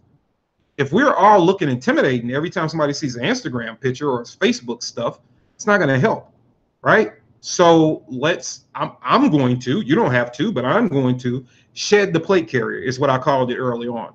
So you'll see me in some pictures with a plate carrier on, sure. But most pictures you see me in,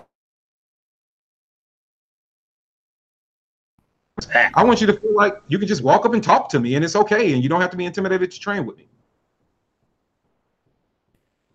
It cut out just you were just saying most of the time you're going to say you're t-shirts probably. Yeah, most of the time you see me, I'm normally in one of my t-shirts and a hat. You know, I'm not always looking or talking like someone that's not approachable with this skill. Or, you know, I like to tell people, don't worry about me trying to look like the ultimate instructor. My job is to coach you to be the best you. You know, I'm a big basketball fan. Michael Jordan is not Michael Jordan without Phil Jackson, right? Wrong guy. I have no idea about sports, but I'll take your word for it. Yes. They're saying that we're both cutting out, but I'm going to continue on because usually the recording will be good to go. So that's a great transition because I'd like to end it, and we've got another 20 minutes. And what I think people need to start to realize, but that's the imagery I think we have to do better with putting out there. So that's what I gravitate towards, is like, hey, I want you to feel like, if I am a dude that is going to be running hard, or a girl that you want to be tired, you want to be fatigued, up and down, you want to be pushed, I can go to KD for that. He can do that. And I also want to be approachable. Like, hey, I'm just a carpenter, man. I just want to go. I run a business. I want to go to work and protect my family and kids. I'm not rolling across the hood of a Buick. It's not my thing. I just want to know how to defend myself. Cool. I want to have you in class too, and I want everybody to feel comfortable. So I try to put out the imagery of being personable. You know, somebody you can approach, somebody you can talk to, and somebody who's not intimidating. Right on. So that is a good transition. I wanted to wrap it up with the how-to, the nuts and bolts, and we got another 10 minutes or 15 minutes here. And that you mentioned the Instagram and intentionally doing, I'm guessing you know, if you would follow, I'll link to it here, but if you look at Kevin's Instagram, it's, you know, you got the kids, you've got reposts, you know, you're not always tacked out. It's not always guns. I'm guessing that's intentional, but address that if you'd like, and then let's get into some nuts and bolts about how you're running all of this technically. Okay, cool. So yeah, with the imagery, and this is where I personally choose to be careful. So obviously the name of my channel is NOC Firearms Training, right? And so when I think about it at a higher level, it's like, okay, I couldn't use NOC because it was already taken. Somebody's already got that. They've had it for years. So I'm like, okay, cool. Well, I got to put firearms training in my title. So firearms. What is that going to say to people if they see it? Are they people that are already intimidated by guns? All right. Is it gonna, you expect to come over here and just be all, you know, all tactical stuff? Like, what is that going to say when I put the title of this stuff out here? And so I was like, you know what I'm gonna do? I'm going to do something with this page that is going to be true to what the title is. So you're not going to be deprived of the title. The title is going to give you firearm information and gun information. At the same time, I want people to understand that I am a human being. As a firearm instructor, I am a human being. So we're going to talk about everything from your gun rights. We're going to talk about guns. We're going to show pictures of my family and kids. You get to see me and some of the things I do in Aiming for the Truth. You get to know that I, like when I lost a friend, I put up the you know, the fact that I was dealing with a loss of a buddy. We're going to deal with keeping you updated on the political stuff, sometimes in a very satire way, but you're updated. I'm going to challenge things, but I'm going to show you that a guy with no kids, my kids are funny, they're laughing, they're joking. When I'm mentoring young men, you see the things I'm saying to them. You can see me going to a school and adopt teams and give them T-shirts, and thanks for Fortune Freedom from the last ones, by the way. You can see the fact that I'm a human being. If somebody puts out some good info, I will repost it. If something's funny and I think it's funny enough, I'll share it on my page. It's just, but you get deep messages, you get light messages. It's lighthearted, it's deep. You see me interacting with people. I mean, I got Moms Demand Action on my page, for Christ's sake. It's a picture with me and one of the leaders from St. Louis and moms. We had a debate that lasted 3 hours, and you know, they lost, and that's cool. But like I told her, we can still be friends after this. But I'm going to get you. And it's everywhere. But you know what? So are gun guys. So are gun girls. We are a multitude of things. We're not just one thing. So as I am helping people come over to understand about freedom and firearms and things like that, when they come to my page, I don't want them seeing a ton of just training videos. I want them to see things that they feel like they can relate to. Like, oh man, that was funny. Oh, this is just like he said it would be. Like, oh, okay, cool. And then when I start putting out, and you will see a lot of that coming out this year, I start putting out a lot of tips about, you know, how to get into it. like level might be like, man, KD's page kind of elementary until I put up some of the, as far as training goes. It's kind of elementary as far as the training goes, but you know what, guys? That's what people, somebody needs to put it up. they need to go somewhere to see it. So yeah, that's how I kind of operate that page, just to be a page everybody can appreciate. Right on. So as far as just the last thing you mentioned there, putting up what might be called elementary, that's necessary with just the nature of the way people are experiencing content these days in a very stream-like, they're not researching for the most part. So that gives people an experience, because you never know you assume that the people that are watching might be new, since you're bringing so many new people on. So it's totally appropriate. When we're talking, your project sort of evolved from, again, the personal interactions with people, and then you decided to do the aiming for the truth as a thing. What kind of tech did you bring on board? Did you go straight to a website? Did you go to the Facebook, YouTube? Were you already fluent in that stuff, or was it a challenge to get into the social media stuff? Was that something you looked forward to, or just a necessity? And I just want to leave that open and let you take that as far as you want. I hate to tell you this, but you were gone for like 20 seconds. Okay, I was going to get into the question. Yeah, into the nuts and bolts. When you started the Aiming for the Truth, and you knew that was going to be a project, was the social media, was that something that was a necessity or something that you looked forward to? What tools did you use? Facebook, YouTube, Instagram? Did you do those by necessity or by choice? Just want to throw a bunch at you and let you go with it, since we're having a back and forth issue. Go ahead.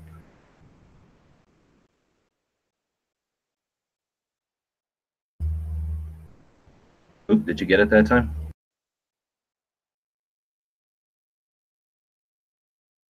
Well, got to refer to the audience. Not hearing Kevin. Are you guys hearing us? Okay. Now you're back. I got the question. Okay. So what I would say is, when I first started, I used Facebook and Facebook only. I wouldn't go on any other platform. And I didn't even put up anything about Aiming for the Truth. I only put up a bunch of news stories, cycle from local news, to encourage people to come take training. That's all I would do. Like, you never saw my face. That's all I would do. I have my personal Facebook page, but I used it like most Americans use their personal Facebook page. So that was kind of it. But then I was like, you know what? People need to see you. You need to stop saying what you're going to do, and you're doing this all behind the scenes. You don't need notoriety. And, it's like, people need to see you. And my friends were like, yeah, do it. Do it. Be seen. So I started putting up photos of me, and I started being more vocal. And then I said, you know what?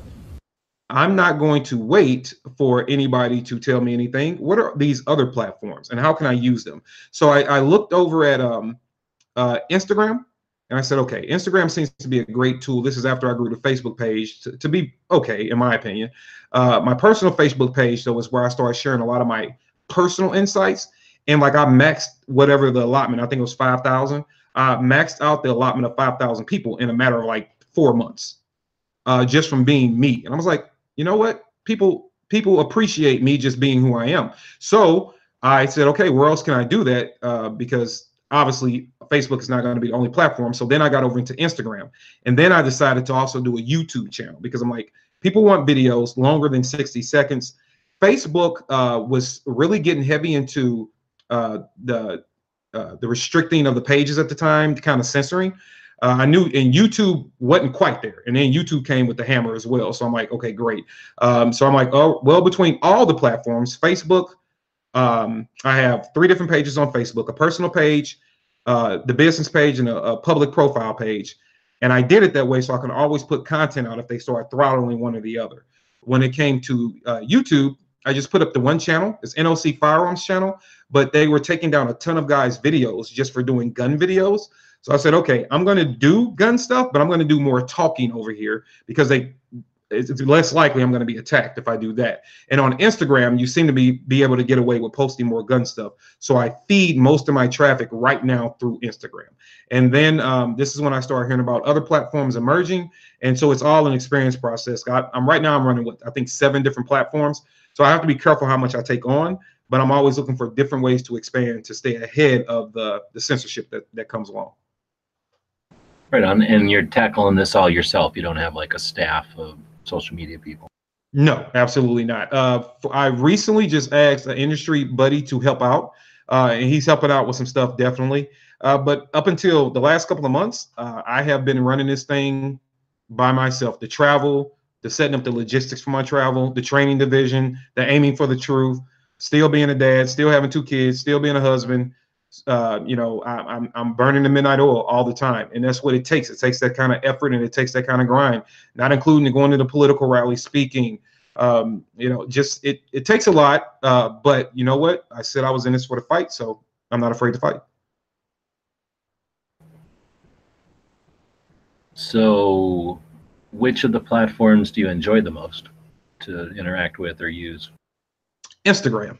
I like Instagram because I don't like it because the videos are only 60 seconds, because I really think that it trains people to think that you can be educated in a character limitation in 60 seconds of video max. A lot of people don't like watching 60 seconds now. They want like 20-second clips. So I don't like it for that, because I think it makes the end user lazy when it comes to absorbing material. And when you're trying to put out things that are so complex, it's hard to do. And now society is creating people to where they want it now, and they want to understand everything about it. You got 60 seconds or less, and a few characters. So I don't like it for that, but I love it for as easy as it is to post, to operate behind the scenes. It flows pretty well. It has a decent expansion, like Shopify going over to Instagram and things like that. The responses are pretty controlled. I like the fact that people cannot hijack your post with their content. Like on Facebook, you can put up a great post and somebody can put a meme and take everybody communicating straight to their meme or their link or their funny video. I love it about Instagram is that they limit that. You can't do that. So it does keep people on track more. Oh, and that's more of like just a physical limitation or a characteristic of the chat or the feedback process. In other words, like with the sub comments or whatever on Facebook, like you say, they can kind of take a thread and just run with it like an old forum or something. Yeah. Okay. And then so it sounds like you're getting feedback and interacting with your audience or whoever it is you're reaching to on both platforms. Well, on YouTube as well, I'm assuming. Which of the platforms do you think is the most useful for your audience and the people that I guess you're reaching out, the outreach, the people that are trying to you're hoping will discover your various programs? Which platform do you find is the most successful? If I'm going by the numbers, I'm going to have to say Instagram, because Instagram, I have two.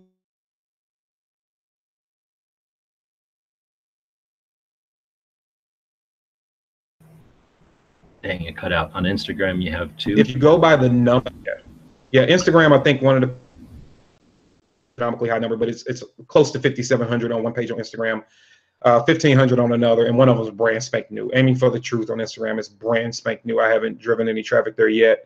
Facebook, now on Facebook, I have 3,000 following on the business page or close to it.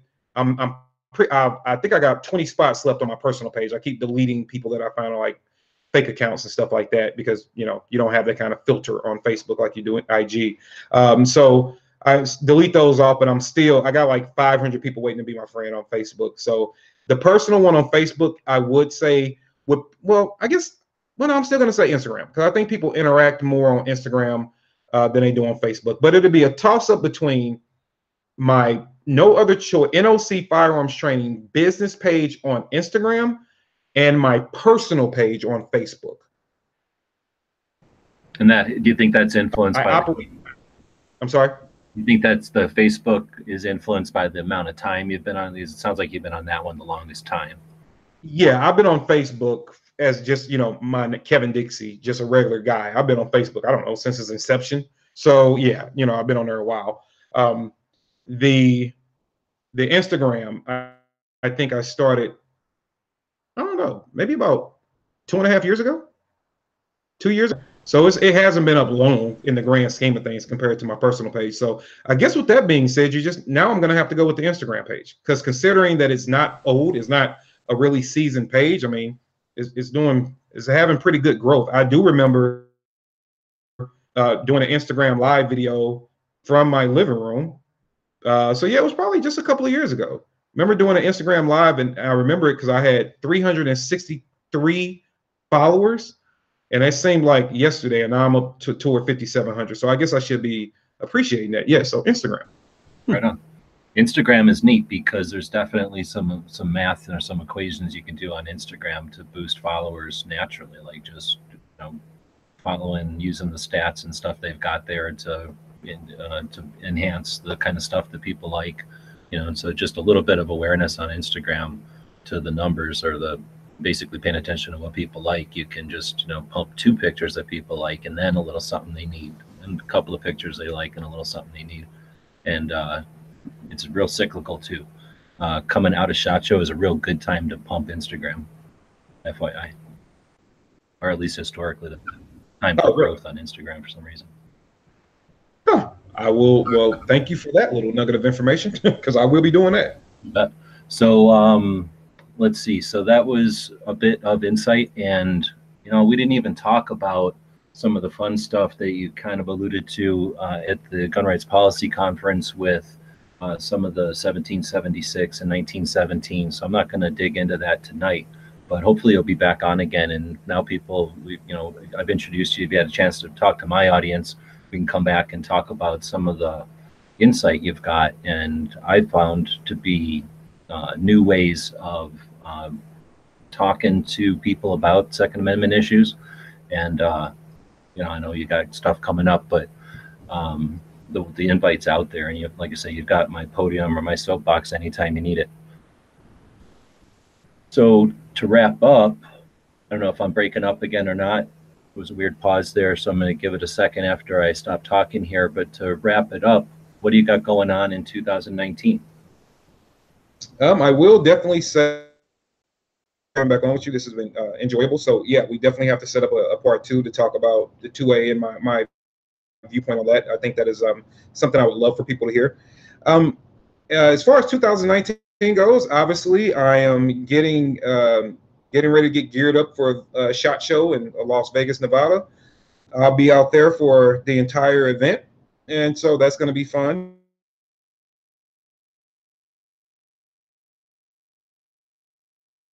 On you interact with online, get out there, build some of those personal relationships. I like personal relationships, so that's going to be fun.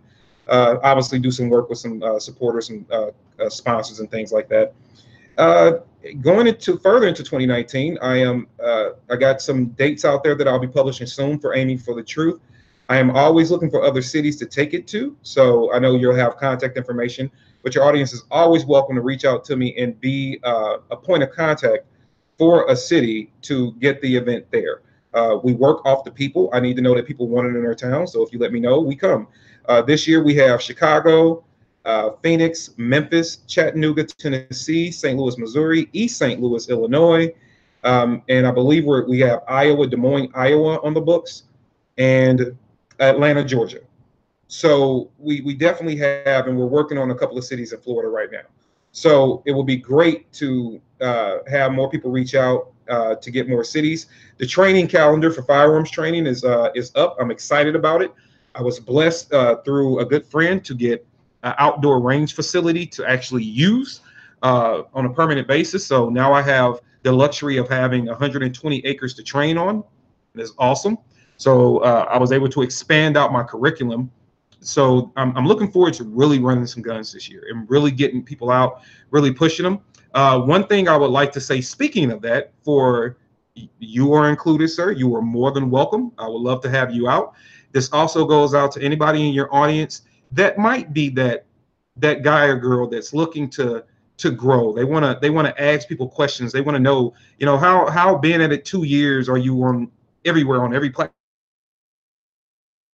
Or maybe they want to learn more about some other nuance of what we do or how we do it. So what I'm putting on here Memorial Day weekend, and you'll be able to go on my Instagram page here in a couple of days.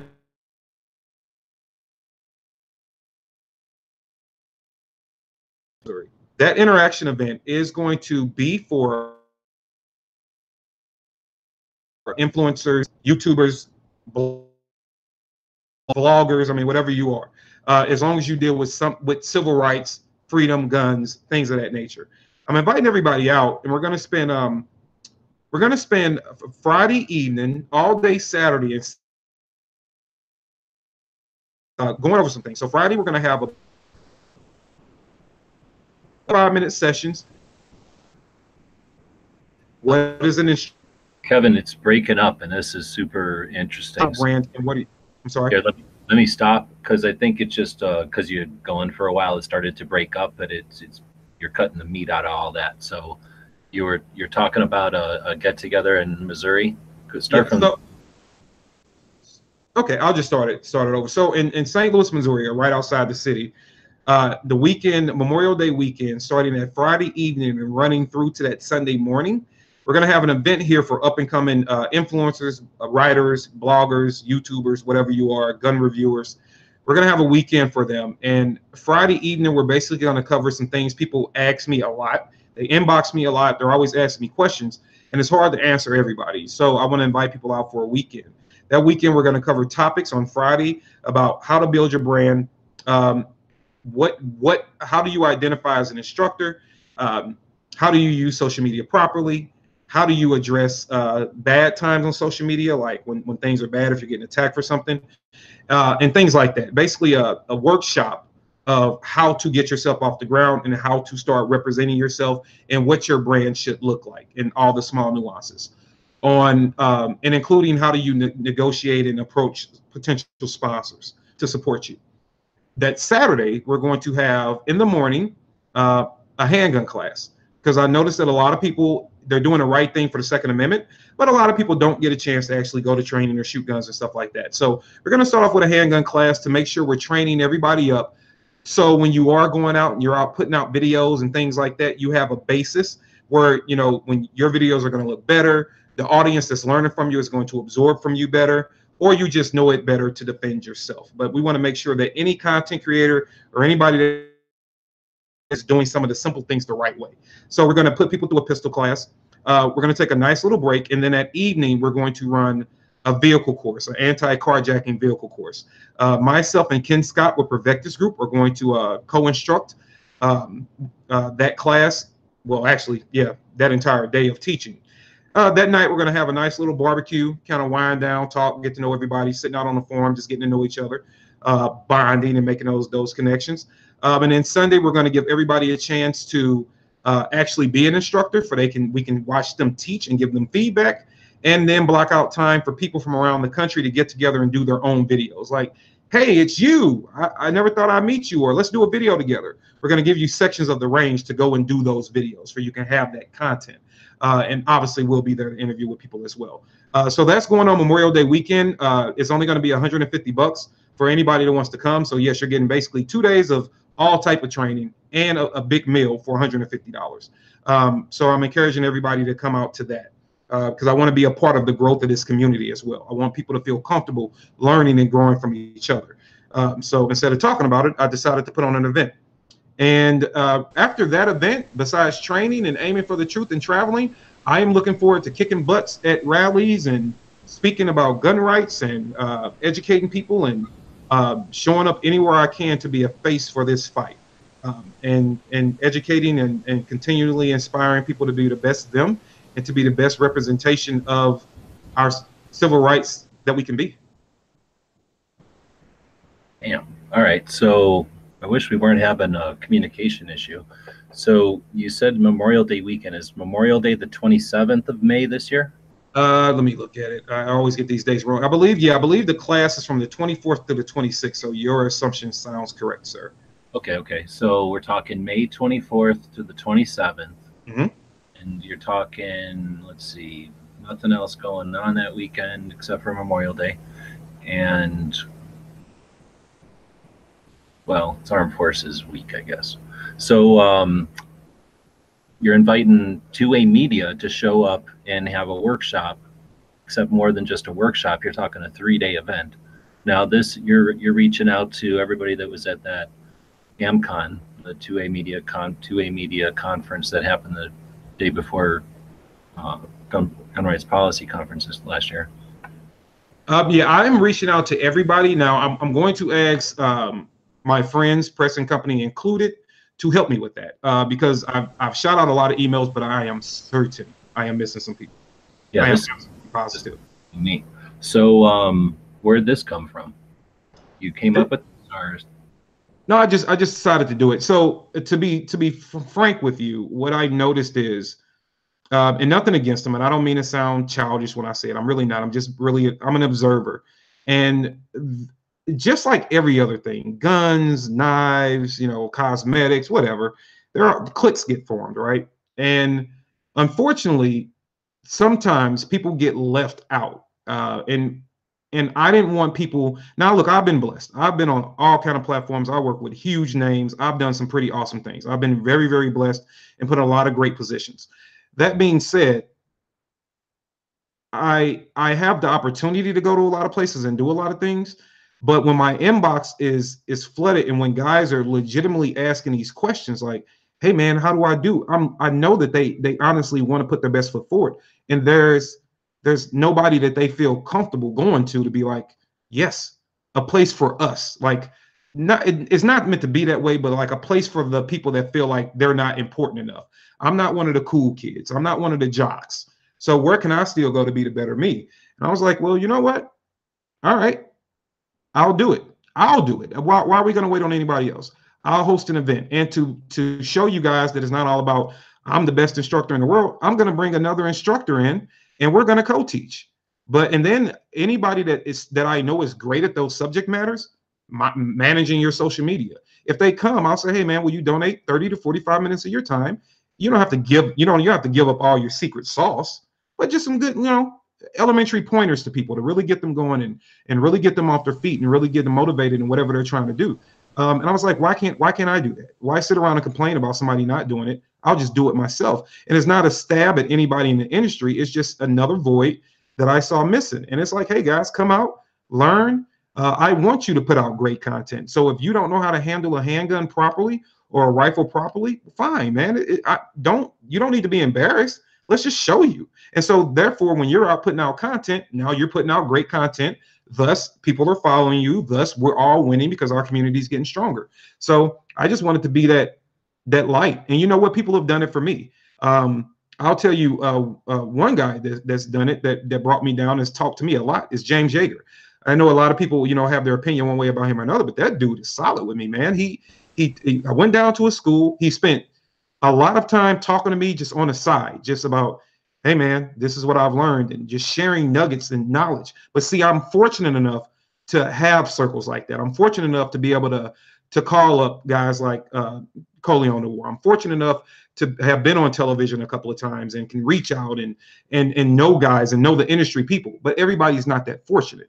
So it is my job, I feel, to pay it forward. And now I want to be a resource for everybody. And I just want to have an event where we can all come, we can learn, and everybody can go back and they can feel like, wow, somebody actually cares about me being myself and big and trying to grow my platform. And they're just not all about, hey, I'm bigger than you, stay away from me. I want everybody to know that I care as much about your platform as you do, because without you, potentially we could lose this fight. We need everybody in this fight as possible. And part of that is putting out great content for the people to see and for people to absorb. So I want everybody to be great. And I just want to put on an event that gives everybody that space to be great. And you get to collaborate. Collaborations are really falling off in this industry. I remember when I first started watching YouTube videos, there were collaborations everywhere.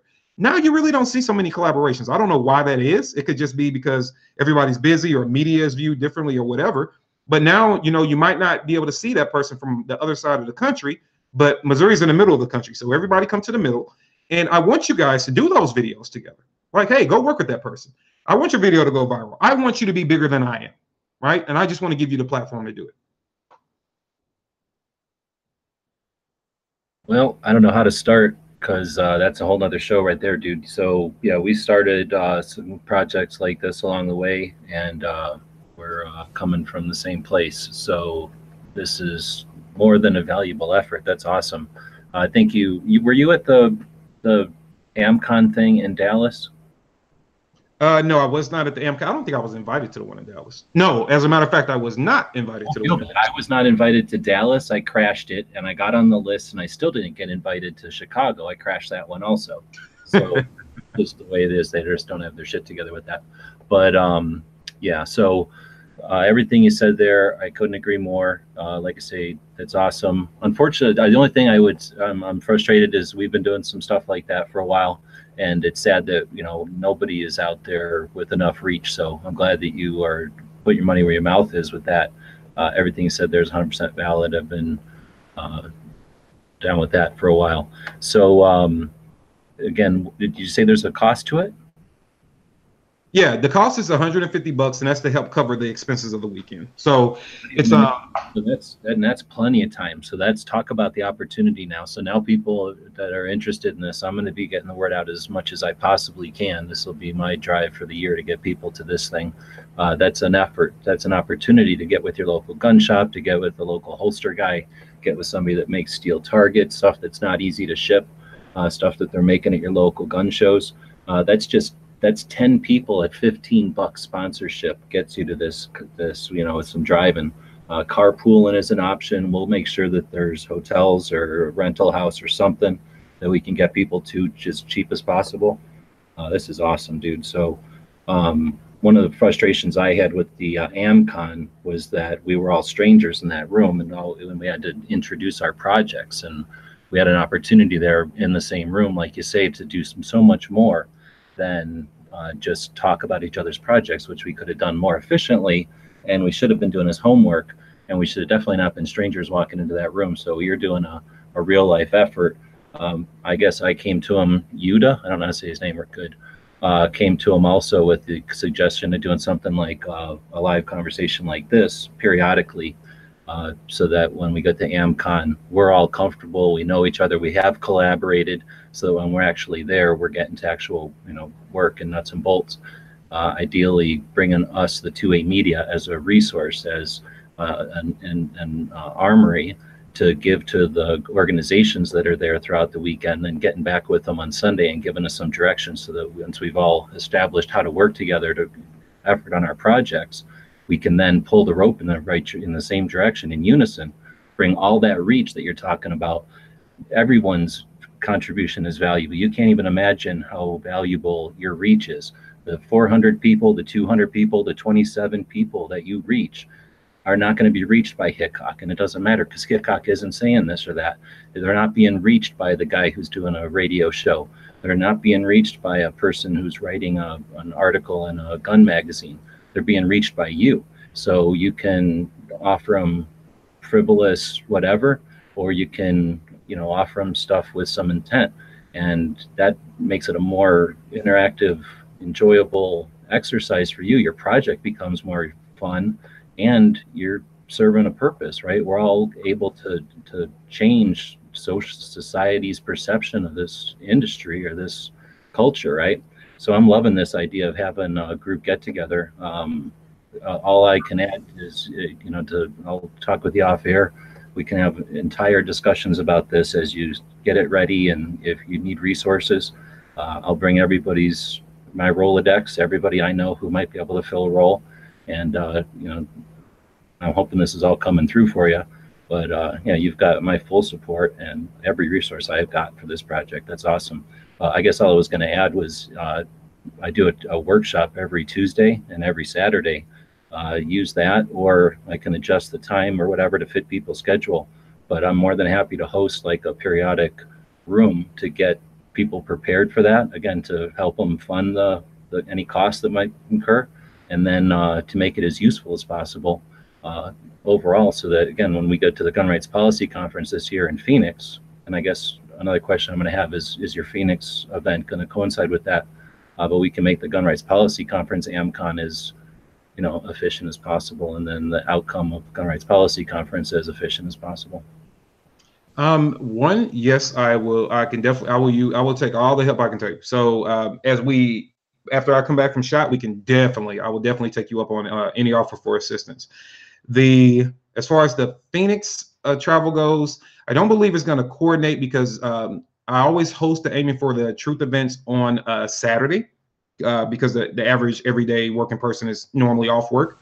Yeah. So I host those on a Saturdays, and I know the event is on a Saturday. So I'm going to basically be flying to Phoenix twice to get that done. One for AMCOM, and then the GRPC conference, and obviously, and then the other one for the Aiming for the Truth, which is fine. I like Phoenix, great city. Yeah, you like hanging out with Todd's. Yeah. Those are two of my favorite human beings on earth. They are awesome people. Gun Freedom Radio podcast every week. Phenomenal effort. Awesome people. Yes, they are. But yeah, so it will be. But this will be obviously because we are going there in what, September? I don't know. That's one of the things I'm hoping you guys find out at SHOT. Go over to Alan and find out when it is, because I've got calendars to make, and that's. I know it's in September because we talked about it when we were at the last show. But sometimes it leaks into October. I'm hoping but whatever. Yeah, we know that it's somewhere in that vicinity, but they won't tell us. They say till spring. So. Oh, that sucks. I thought I had a date in here. Okay. Well, yeah, I'll try to find out at SHOT Show. But yeah, I'm pretty sure it won't coincide just because Saturday will be at the conference instead of me being out running around Phoenix. But yeah, it's fine. I kind of like it out there, so I'll go back. Warm weather. I'll definitely probably do it in the wintertime if I have a reason to escape the cold. But yeah, it's going to be an exciting year, and I'm truly looking forward to this event here. I think it's one thing that has truly humbled me, and I hope people will understand this. One thing that humbles me is that when people ask me questions. Because I'm a firm believer that an adult in this day and age, that have supercomputers at their fingertips in these phones. I mean, we don't use them for the right reasons a lot of time anyway. But I think that it's very humbling when somebody decides to say, "Hey, I'm going to ask you a question," and really want that knowledge from you. I think that is one of the ultimate compliments on this planet. So to have people asking me questions about managing their platform. How do they present their image? How do they stay real and authentic? Like, I get a lot of people asking me, why don't you ever look scared? Like you should be scared.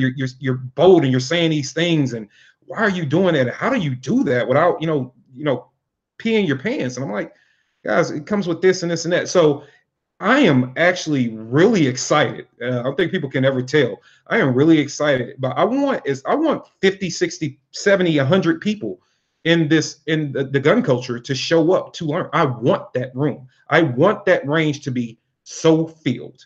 I want everybody there. And then I want to see people shaking hands. I want to see people learning and taking notes. And I want them to go back, and I want to watch them go from whatever level to something they didn't expect. And I think that's a lot of what is missing, man. I'm really not one for and I treat everybody the same. I tell people all the time, I don't get starstruck. Like even with Hollywood stars, I don't get starstruck. I've done bodyguarding services for several Hollywood stars. You're just a person, man. Like you're a person with a lot of money and fame, you're still a person. And I treat the gun industry the same way. We're all just people. And I don't think that we should ever get to a point where we're not helping other people be the best them. I'm not worried about you stealing my sponsors. I'm not worried about you getting more followers than me, because you know what? I'm always going to be me, and you can never do that. So I'm not intimidated by it. Like, I'm just always going to be me, do me how I do me.